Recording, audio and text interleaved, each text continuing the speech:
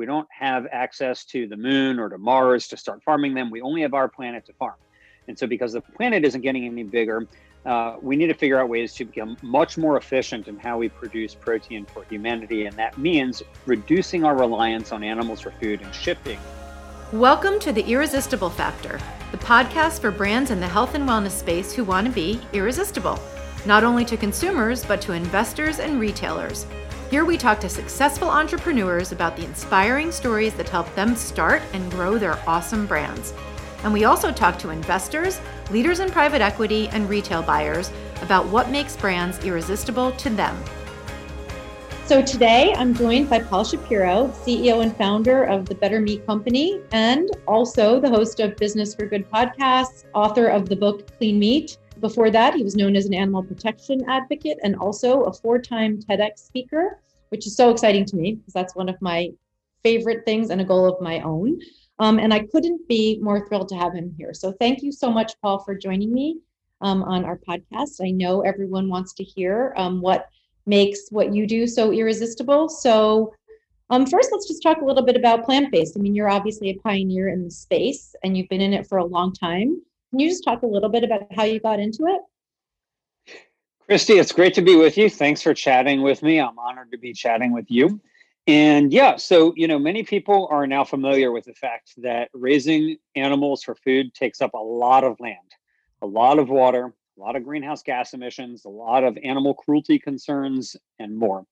And producing plant protein takes up a small fraction of those kinds of resource problems.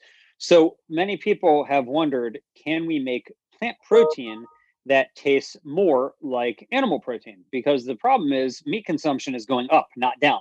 More and more people want meat, and people are eating more meat per person than ever before. And so it's clear that humanity wants to eat meat. And, we have nearly 8 billion of us on the planet today. And that number is only increasing, and it's going to go up to closer to 10 billion by 2050.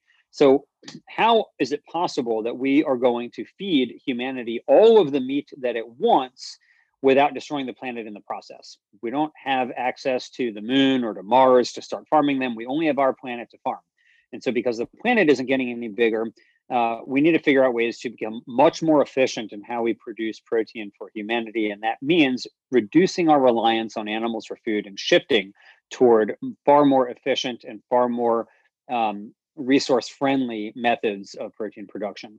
And so what the plant-based movement is trying to accomplish is essentially taking plants and turning them into foods that taste like meat. And we do that through a variety of ways. And my company, the Better Meat Co., does a particular type of technology that enables us to create formulas that blend seamlessly into meat. So if you wanted to, for example, continue enjoying burgers, but that had a smaller footprint or that were better for you because they had less saturated fat or less cholesterol, then you would blend our ingredients into that burger and it would look and taste just like a conventional burger, except it would be better for you and better for the planet too. Is it really true that more people are consuming meat than ever before? It's so interesting to me because it feels like there's such a push to plant-based and there's so many brands and so much talk and vegan everything. Is it really true that more people are eating meat? Well, what's true is that on a per person basis, the number of pounds of meat that people are eating is increasing. Wow. And that's especially true in the places where it's going to matter the most in the future, like China and India and so on, the places that have the most people.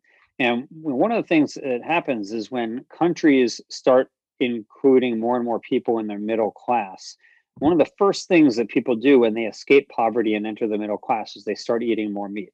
Now, of course, it's great for people to escape poverty. That's what we want. But it takes up a lot more resources to feed all of these newly middle class people. And so, we want to make sure that people can enjoy the benefits of being middle class without causing so many of the problems that we currently cause through high rates of meat consumption. But yes, I'm sad to say, Christy, that even in the United States, meat consumption is at an all-time high. And so, yes, there is an explosion in the plant-based market. You have massive success stories like Beyond Meat, a very impressive company, but it's still a tiny fraction of the meat market. So just for perspective, if you think about plant-based milk, right now, plant-based milk is about 13% of all fluid milk sales in the United States. It's pretty high. Whereas plant-based meat is still less than 1%. Wow. And Amazing. so there's a long way to go. Now, I think this is an industry that is primed for growth, because if you go back 15 years, plant-based milk was in a similar position. It was a tiny little rounding error in the dairy industry altogether. Now, all the major milk companies are doing plant-based milk too. And we're starting to see that with the big meat companies also investing in and starting their own lines of alternative meat too. What do you attribute the growth of the plant-based milk, the speed of that to? Is it different than meat, or is it because people want no dairy, or what is it?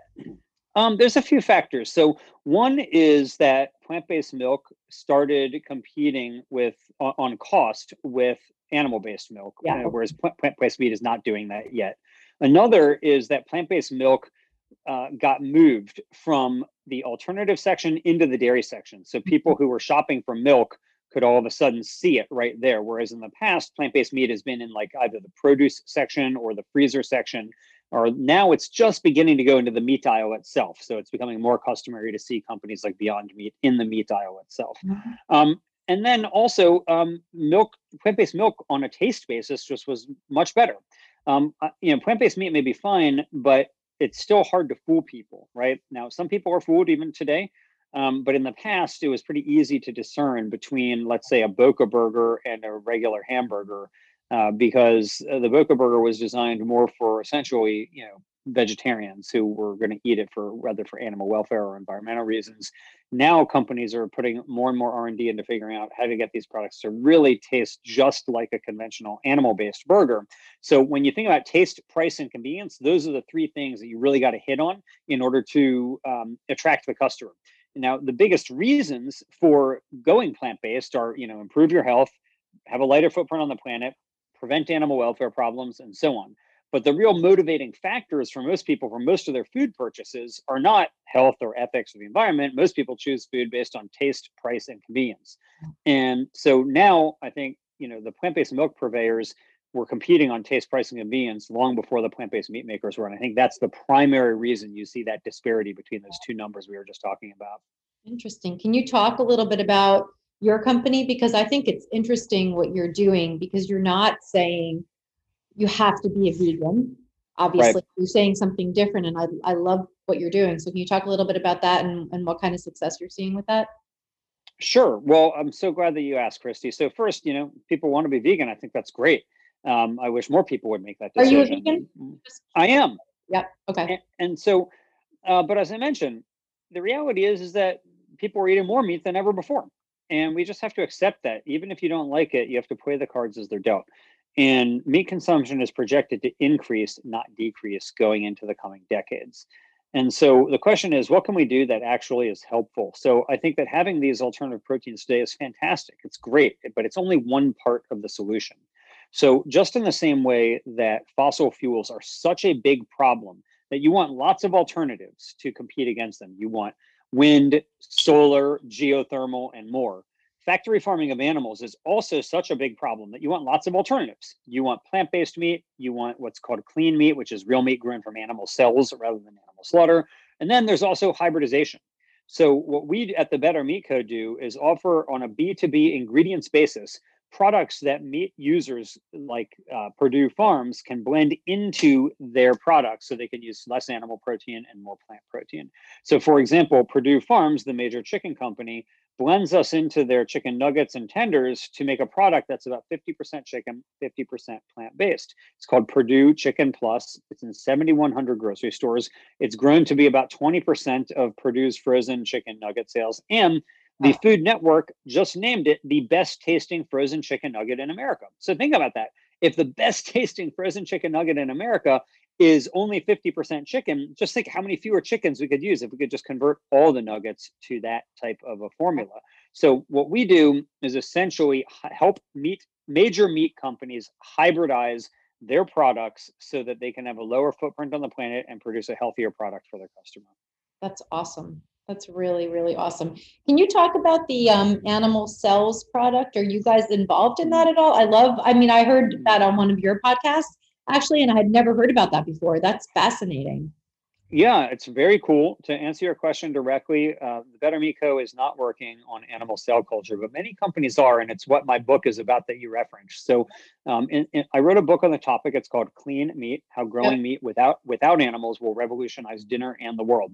And in effect, the book tells the story of the innovators, the entrepreneurs, the investors, the scientists who are all racing to commercialize the world's first ever real meat that is slaughter free. This is not an alternative to meat. It's not a substitute for meat.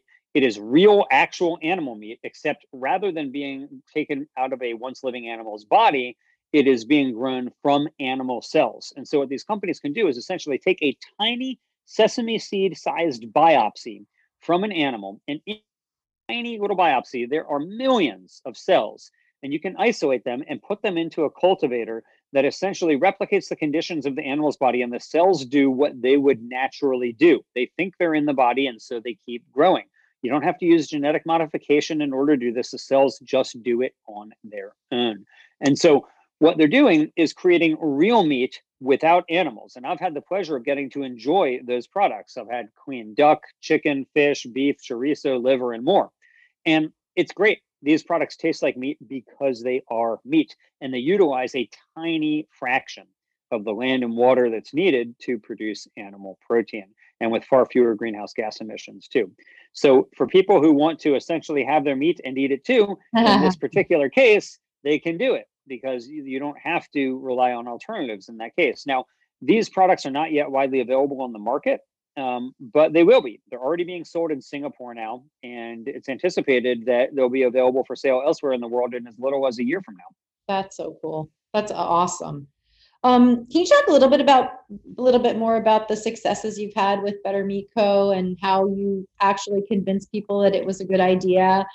Because it's a really interesting proposition. It's not a total substitute, but it's interesting. And then also like the challenges. You must have had some challenges going in and over the past couple of years. Certainly, we've had a number of challenges, like any startup. But Yeah.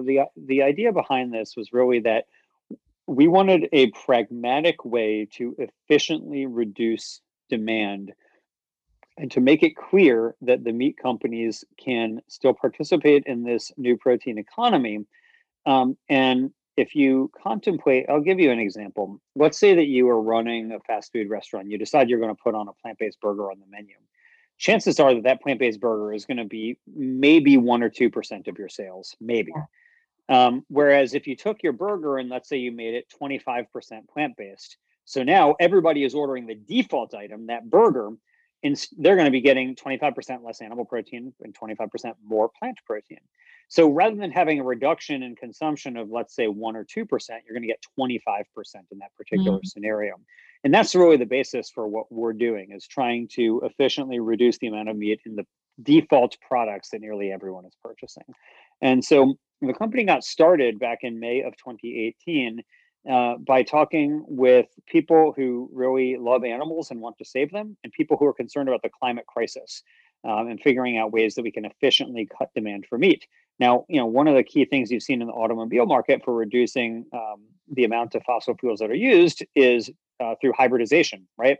Like, basically you see hybrids, not only in terms of the hybrid of like a Prius or other combination of gas and electric, but also through hybridization, meaning putting ethanol into gasoline. So when you put gas in your tank right now, you don't even contemplate that 15% of it is coming from ethanol. You don't even think about it. It's just 15% fewer fossil fuels because you're not getting fossil fuels. You're putting this, what's really like a corn-based ethanol in there. And that's not a perfect analogy because there are some challenges of ethanol. But the point is that if you take the default that nearly everybody is doing and you make it a little bit better, you can have really big gains across the board. And that's the goal. And that's what we went out to investors with. And so to answer your question directly, Christy, we went out to investors to start this company with this idea. And we were very fortunate that in our first round, we raised about $1.5 million to get us off the ground. We've since gone on and raised about another 8 million or so. So about nearly $10 million raised so far. And we're still a small company. We only have 15 people who work here, but we're making real progress pretty fast. And I'm very proud of what our team has accomplished. It's a very smart team of scientists and engineers and innovators who want to create the future of protein to help sustainably feed humanity for generations to come. And that's exactly what we're trying to do. That's amazing. And I know the analogy is not perfect, but I actually really like it because when I first heard about it, I was like, why not just switch it all out? But you can't, and it's not realistic. So I love what you're doing. And I even think how you talked about the fast food restaurants, the 1% versus 25%. I think if people understood that, it would make such a huge difference. So that's very cool. What are your hopes and dreams for the brand? Like, where do you want to be in 5 years with this brand? Well, we want to be a major ingredient supplier for the protein industry, and that could be either animal protein or plant protein. So, in terms of who we're supplying to, we will always supply plant protein, but our ingredients can be used as the basis of fully plant-based meats too. In fact, we sell some of them for that very purpose. So, we want to grow as an ingredients provider to the food industry to enable the food industry to reduce its footprint on the planet. People, when they think about climate change or other environmental problems, oftentimes they're thinking about like transportation or fossil fuels and so on. But one of the biggest drivers of climate change and greenhouse gas emissions is the meat industry. And so anything that we can do to help reduce humanity's reliance on animals for food is a win for the environment, it's a win for the consumer, and of course, it's a win for the animals themselves. So that's our goal, to sell as much product as we can, become a major ingredient supplier to the food industry so that the food industry can become much more sustainable and have a lower footprint on the planet. Do you ever see yourself being a direct-to-consumer brand in any way? It's hard to imagine doing that. I think we have a bigger impact as a B2B ingredients company, honestly. But we never say never. Lots of pivots get made in the world of startups, and we admit that we don't know what the future holds, but it's not in our plans right now. And do you see? I mean, so Purdue's one of your big customers, right? Did they talk about you or talk about? I mean, obviously, you have to know that it's partly plant-based. But did they talk about what's in it? Sort of like Intel inside? Great analogy, Christy. I love it. So first off, yes. So they put out a press release about their partnership with us, which was quite nice. But then also on the front of the package, it makes it clear that if you buy those Purdue Chicken Plus nuggets, you are getting a quarter cup of vegetable servings per serving of chicken nuggets. So if you're having a hard time getting your kids to eat their veggies and they like to eat chicken nuggets, well, here's an example of a way you can get them to actually eat their veggies without them even knowing it. That's great. So the ingredients that are in your product are vegetables. Like I know what they are, but talk about it a little bit so other people know what they are. Yeah, sure. So we use a combination of plant proteins, fibers, fats, and flavors to create a seamless experience for the end user so that they don't know that this product is not a solely meat product. And so we use, for example, peas and other ingredients that enable us to do that. And so that's really a part of the magic of our formula, but it's primarily based on peas, and it works out really, really well, and it's cost effective. Awesome. Well, I definitely need to try it. I am not a meat eater myself, but I'm really wanting to try maybe the chicken nuggets. I don't know. Well, I'll tell you, if you don't eat meat, Christy, there's some really wonderful all plant-based chicken nuggets on the market. We actually just did a taste testing of a number of them in our office. And one that's available everywhere is the Morningstar chicken nuggets. I don't know if you've had them, but our own staff really, really liked those ones a lot. Cool. Awesome. Anything else you want to share with us, Paul, with people who are listening, who are thinking about starting something like this and just don't know where to go or how to do it or how to get the investors involved or stuff like that? Yeah, I would say a couple of things. The first is that there's always one word that I think is the most important word for anybody who wants to do something in the entrepreneurial space. And that word is a simple one-syllable word: start. Don't wait. You may think that you don't have all the expertise that you need, or you may think you don't have the experience that you need. I'll give you a hint. Nearly nobody does. Most people who are running these companies, they've raised millions of dollars. You probably have more experience than they do. So I wouldn't suggest to yourself that you shouldn't do it simply because you may not be the perfect person to do it. That's fine. Start your company and go from there. Now, if you're going to be in the food space, I do recommend contacting the Good Food Institute. They're a fantastic nonprofit organization devoted to helping advance the alternative protein space. And they have enormous numbers of free resources for you on how to start a company, how to find co-founders, where the white spaces are to give you suggestions for what type of a company to start, where the investors are, how to get in touch with them, what their contact info are, what their specific interests are, and so on. And so the Good Food Institute has been a really invaluable resource. And if you want to do something in the alternative protein space, I highly recommend getting in touch with them at gfi.org. Awesome. Awesome. Thank you so much. I really appreciate your time. I think this was first of all, so much fun to listen to, so inspiring, and just a ton of great info. So thank you very much, Paul. I really appreciate it. Christy, it's a pleasure to talk with you from Sacramento, virtually on camera. I'm giving you a fist bump. I'm giving you one back from New Jersey.